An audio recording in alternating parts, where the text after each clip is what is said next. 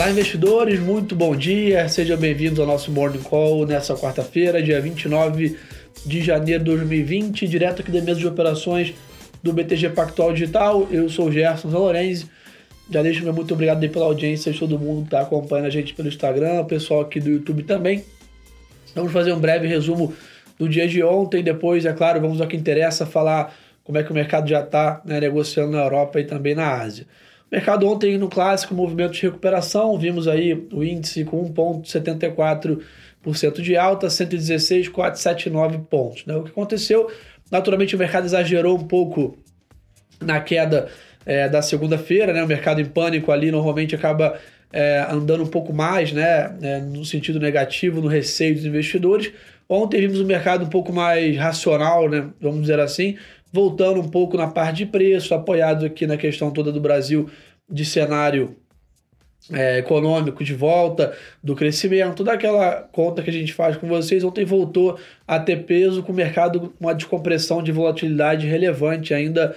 Claro, o receio com o vírus, toda a parte do nervosismo ainda continua, mas com certeza tivemos uma melhora no nível desse nervosismo e o mercado reagiu melhor ontem. As ações que mais caíram na segunda-feira, Petrobras, Vale, foram as que mais recuperaram também, o setor aqui de varejo, consumo, construção civil, shopping centers, setores mais indexados à economia local também foram grandes destaques no pregão de ontem. Então ontem foi um dia, basicamente, não recuperamos toda a performance, a bolsa caiu mais de 3%, ontem subiu 1,7%, mas já é algum sinal de melhora nesse nervosismo, vamos dizer assim, dos investidores, que acho que ainda vai continuar por algum tempo, mas realmente ontem foi um dia de recuperação. Na parte, isso da bolsa, na parte de juros, o mercado está com uma tendência mais clara. Ontem mais um dia de queda nas taxas, principalmente as mais longas, os futuros acima de 2023, 2024.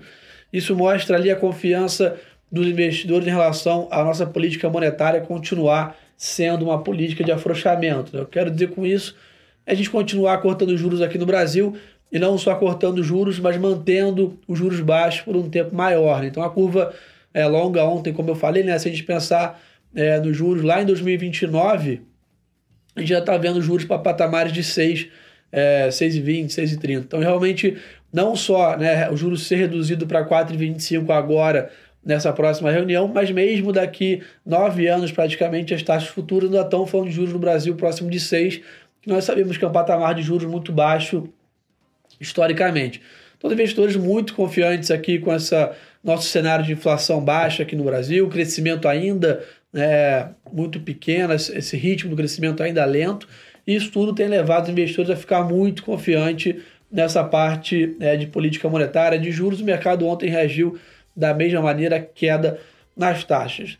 No mundo do dólar, o nosso câmbio, uma dinâmica parecida com a bolsa, o real recuperou uma parte da performance, fechou o dia em 4,19, com 0,5% de ganho frente ao dólar. O real segue ainda comportado naquela banda que a gente vem comentando muito com vocês, entre 4 e 4,20. Eu acho que o câmbio vai ficar nesse patamar por um tempo mais longo. Então, realmente, a gente consegue perceber essa lateralização, como a gente chama no mercado, o real realmente negociando muito mais, claro, na parte internacional, surfando a onda global de aversão a risco, mas dado nossos juros mais baixos aqui, que já levam o dólar a patamar de 4 e 4,20, realmente essa tensão mais forte no mundo global prejudicou um pouco a nossa moeda aqui. Mas realmente o dólar está com poucos vetores para a gente pensar numa mudança estrutural do câmbio, pensar em dólar 4,50 de um lado ou dólar 3,50 do outro. Está difícil o real sair dessa banda. Acho que a gente precisa caminhar aqui no Brasil na parte da reforma,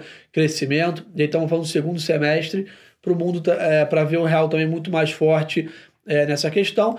E na parte do real mais fraco também não vejo muito sentido o câmbio ir para 4,50 com a situação econômica e fiscal aqui do Brasil ainda, mas é claro que aí tem um fator internacional que pode ter alguma coisa que não é impossível de se prever, como é o caso de um vírus como esse, que podem trazer alguma volatilidade. Mas acho que em questão de fundamentos o câmbio fica mais comportado nesses patamares. Para terminar o mundo global de ontem, vimos ontem o mundo do mesmo jeito praticamente aqui do Brasil, uma recuperação leve dos principais mercados. S&P, Dow Jones, Nasdaq, os principais índices em alta, né, se recuperando também da grande queda da segunda-feira. Então, basicamente, o mercado segue cauteloso, mas realmente ontem foi um dia mais de respiro, como a gente chama, o mercado sendo mais racional, saindo um pouco do modo pânico que a gente viu na segunda-feira. Então, commodities se recuperaram um pouco, Treasury terminaram o dia em alta, ou seja, taxa de renda fixa em alta é demanda menor, né, pela renda fixa. Então, foi um dia de risk on, como a gente chama. De novo, né, não recuperou todo o pânico da segunda-feira, mas sem dúvida foi um dia mais positivo, tanto aqui no Brasil, né, quanto lá fora. Então, mas esse foi um pouquinho do dia de ontem. Vamos ver o que o pessoal está comentando aqui já hoje. Deixem as dúvidas aqui e o bate-papo aqui no chat do YouTube. A gente conversa daqui a pouquinho. O mercado lá fora hoje abrindo com viés de alta, né, mas assim, bem mais fraco do que ontem, né? O mercado, tivemos o pânico na segunda-feira. Acho que ontem vimos uma correção, né, desse exagero do movimento da segunda-feira, e hoje o mercado em compasso de espera, estamos aí com uma agenda carregada. Então temos o FONC, né, que é o Banco Central dos Estados Unidos, divulgando a decisão de juros às 4 da tarde. Temos alguns balanços importantes, né, General Electric, Facebook, Boeing, divulgando balanços corporativos nos Estados Unidos. Então o mundo econômico com bastante vetores de volatilidade hoje. E temos a parte também do coronavírus, né? Chegamos a 132 mortes na China, mais de 6 mil pessoas infectadas, o vírus segue em expansão e os investidores seguem analisando essa velocidade dessa expansão versus outras epidemias, né? Outros surtos que o mundo já viveu. Então o mundo amanhece mais positivo, estamos vendo alguma recuperação do mercado lá fora, mas sem grande euforia. Eu acho que esse é um pouco da dinâmica que o mercado deve negociar hoje, aguardando novos fatos, né? Vamos dizer assim. Então o pessoal está perguntando aqui, aproveitei o estresse e comprei mais posições da segunda-feira. Luiz falando aqui, Luiz, bom ponto, né? Eu comentei isso com vocês ontem, na segunda também. Eventualmente, esses momentos de grande estresse no mercado abrem oportunidades também, né? Porque os fundamentos ficam mais descontados. Então, se uma empresa vale pelos seus resultados R$20, e aí por uma questão global ela cai para 15, né? Ela fica mais atrativa frente aos seus resultados. Então, mas esse é um bom ponto que você levou. O pessoal perguntando aqui quando é que a Vale deve voltar a reagir. Então, realmente a Vale tem uma grande exposição à China, né? Tanto pelo minério de ferro quanto pelas exportações ao país. Então ela fica um pouco mais penalizada, a Petrobras também, né, em relação ao petróleo, a própria siderurgia, os Minas, Gerdau, suas empresas têm uma exposição maior a commodities. A gente percebe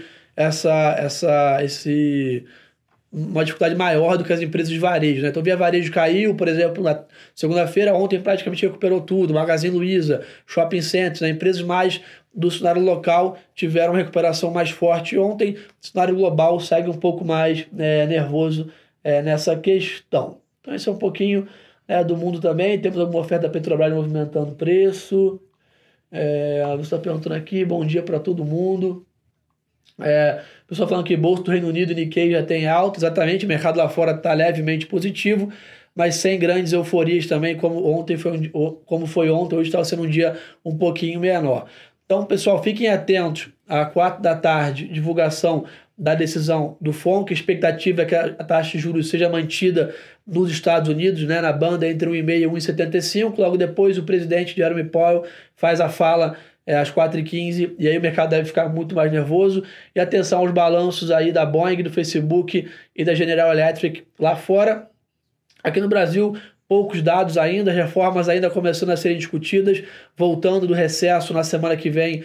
O pessoal em Brasília deve entrar em foco essa questão toda das reformas. Temos a tributária e a reforma administrativa em foco, fora a parte de privatizações também, e muito importante, independente do Banco Central, também em foco. Mas fora isso, está sendo um dia de agenda mais esvaziada aqui. Ressalto com vocês, o mercado respirou ontem, mas a volatilidade segue alta. A gente viu alguns índices de volatilidade bem intensos ontem lá fora. Então fiquem atentos a isso, é um momento de reflexão, um momento talvez de não tomar grandes decisões, enquanto o mercado não precifica de maneira mais profunda essas questões do vírus na China, e aguardando hoje um dia de Banco Central americano, que é um dia muito importante, e além desses balanços também nos Estados Unidos. Então, acho que por esse dia de agenda mais esvaziada é só...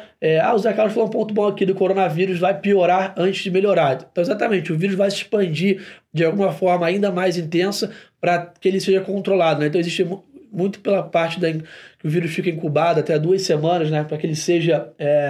vamos dizer assim, visto, né, com sintomas. Então, acho que o vírus ainda vai aumentar bastante, infelizmente, a parte de mortes e também de pessoas infectadas, até que ele comece a dar sinais de melhora. Então, se preparem para ver alguns números ainda um pouco mais intensos, até que sejam feitas medidas mais, né, de contenção mais intensa, mas as principais empresas e órgãos de saúde mundial estão bem focados nisso. Aqui no Brasil também estamos com medidas em aeroportos, portos, para conter essa volatilidade.